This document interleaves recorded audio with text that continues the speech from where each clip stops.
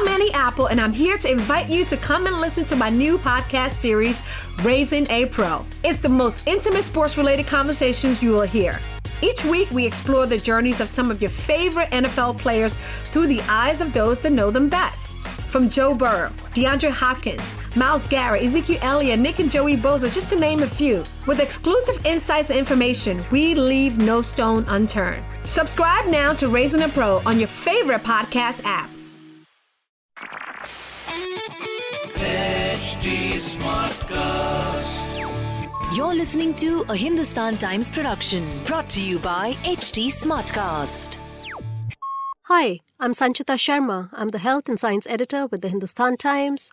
Welcome to my podcast, Healthwise. Each episode will bring you up to speed with the top-of-the-mind health, science and environment issues. You'll hear experts who will help you better understand policy and decipher jargon so that you can make the choices that work best for you. I'm back again talking about coronavirus disease. And guys, I'm going to be talking about this for a while because as we all know, the disease is here to stay. And the more we know about it, the better prepared we are to protect ourselves and also to protect those around us. So recently, there was a survey done in Delhi, and essentially it showed again that the SARS-CoV-2 virus, which causes coronavirus disease, is much less deadly than it was believed and far more transmissible, which means that it's far more easy to infect others than previously thought. So how we know this is through data released by the National Center for Disease Control, which did serological testing of a random population sampling in Delhi, which essentially means that the National Center for Disease Control tested over 21,000 people, and this was people selected from across the population, across socioeconomic sectors, and the collection was done between June 27th and July 10th.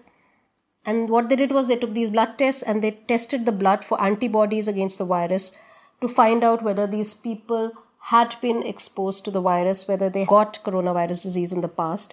Because antibodies, as we all know, is the way the body fights infection. Our body produces these antibodies to fight invading viruses and neutralize them so that we recover. So people who generally recovered from a disease have antibodies. Now, how long these antibodies last depends on diseases. They vary with diseases, but they are essentially the basic test that is done for even diseases like dengue to see whether people have antibodies against the disease, which shows that they have current infection or past recent infection.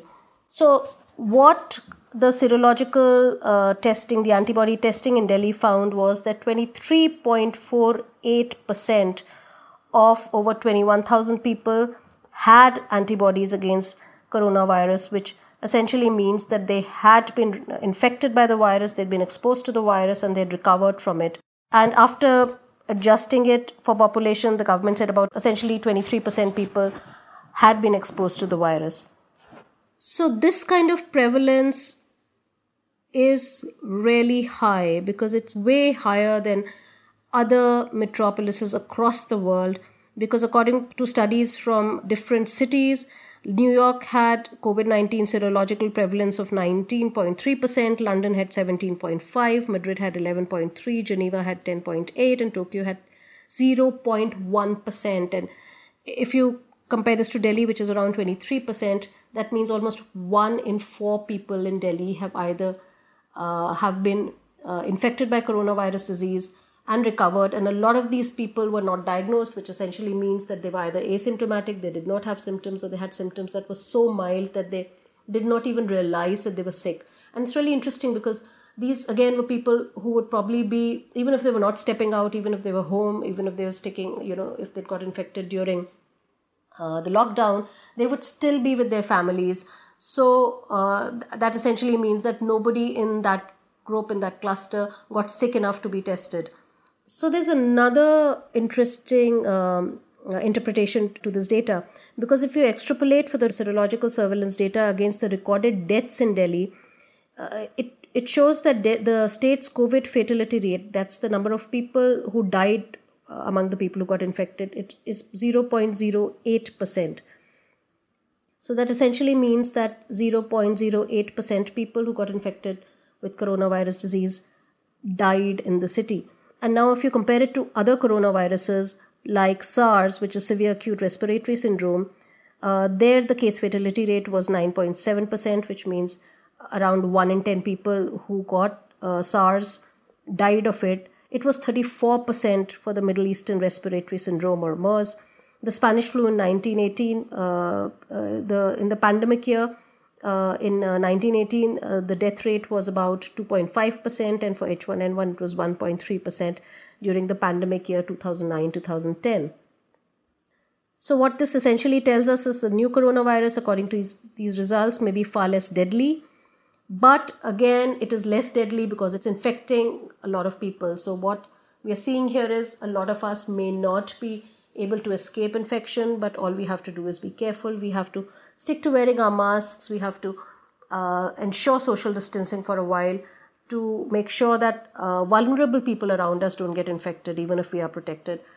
And that way we can actually keep the death rate down, because as we all know, we have enough beds in several states that have seen a big surge in infections like Delhi and Mumbai. We have enough ventilators in several places. So there's really no shortage of beds, no shortage of ventilation as long as people get diagnosed. So what we really have to ensure is if we have fever, we have to keep isolated, keep away from others so that we don't infect others. If people are sick, we have to get tested. We have to ensure that if their condition rapidly deteriorates, and in this infection and coronavirus disease, we've actually seen that people plummet from a stable situation to collapse very soon. So in fact, initially in Delhi, one of the reasons why the death rate was so high was also because about 40% deaths were happening in the first 24 hours of people getting hospitalized, which essentially means that they were either not getting tested in time or they're reaching hospital too late when it was very difficult for doctors to stabilize their condition. So you have to catch it early. If it's mild, stay isolated at home. If your fever is over 101, 102 for a couple of days, it's best to quickly get tested and ensure you have care so that you do not become severely ill and end up in an ICU, because we have to protect ourselves till we get a vaccine. Now, when you're talking about 1 in 4 people being recovered, does it mean that Delhi has herd immunity? Well, it's a little too early, because as most experts say, that for herd immunity, which is essentially population immunity, which means that when most people have got infected, there are not too many vulnerable people around you to infect. So most people stay protected against a big viral infection. But in this case, as we know, about the immunity is about 25%, which means that we're still far away from herd immunity. But again, there's a very interesting take on this. We have something called the immunological dark matter, according to Dr. Carl Friston, who is a neuroscientist at the University College of London. And according to him, he says about 50% people really have natural immunity against disease. So, I mean, these are people who may be exposed to a virus, but for multiple reasons. It could be because of cross-immunity from previous coronavirus infections, because as we all know, there are 7 coronaviruses which infect humans. Of these, 1 is SARS and MERS and COVID, of course, and 4 coronaviruses usually cause very mild symptoms of cold. And these are infections we get about 4 to 6 times a year, and you get a cold, you recover on your own. They're self-limiting, so you don't really need medication for them. So there could be some amount of cross immunity, natural immunity that Indians have. It could just be natural geographical isolation, that a lot of people are not really stepping out in areas where there are many other infected people around. But for whatever reason, if about 50% of the population is protected because of this immunological dark matter, which is this unexplained reason why they haven't got infected, and about 25% have been exposed to the virus. So effectively, according to Dr. Dilip Mavlankar, who's the director of the Indian Institute of Public Health in Gandhinagar, he says the 25% prevalence and 50% natural immunity would essentially mean that at least 70% of the population has some kind of immunity against COVID-19. So yes, officially we are not at the herd immunity level, but unofficially it may just be that we have actually crossed the hump. But again, then as we all know, there are lots of buts in this. Studies in the West have shown that the antibodies against COVID start deteriorating after 3 months. So we still don't know whether the protection will be there another 3 months from now. So like I said, we have to maintain social distancing. We have to continue wearing masks for a while and just hope that we do not get a big wave of infection later this year and we stay protected against coronavirus disease. If you still have any queries or would like me to cover a certain health topic, do feel free to reach out to me. You can reach me at Sanchx, that is at SANCHX, or at HT Smartcast. We are available on Facebook, Twitter, and Instagram. For more such podcasts, log on to htsmartcast.com. Until next time, goodbye. This was a Hindustan Times production brought to you by HT Smartcast. HT Smartcast. I'm Annie Apple, and I'm here to invite you to come and listen to my new podcast series, Raising a Pro. It's the most intimate sports-related conversations you will hear. Each week, we explore the journeys of some of your favorite NFL players through the eyes of those that know them best. From Joe Burrow, DeAndre Hopkins, Myles Garrett, Ezekiel Elliott, Nick and Joey Bosa, just to name a few. With exclusive insights and information, we leave no stone unturned. Subscribe now to Raising a Pro on your favorite podcast app.